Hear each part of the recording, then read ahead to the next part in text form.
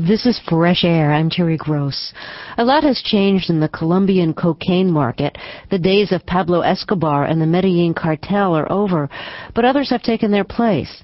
The U.S. market for cocaine has leveled off, but the European market has expanded.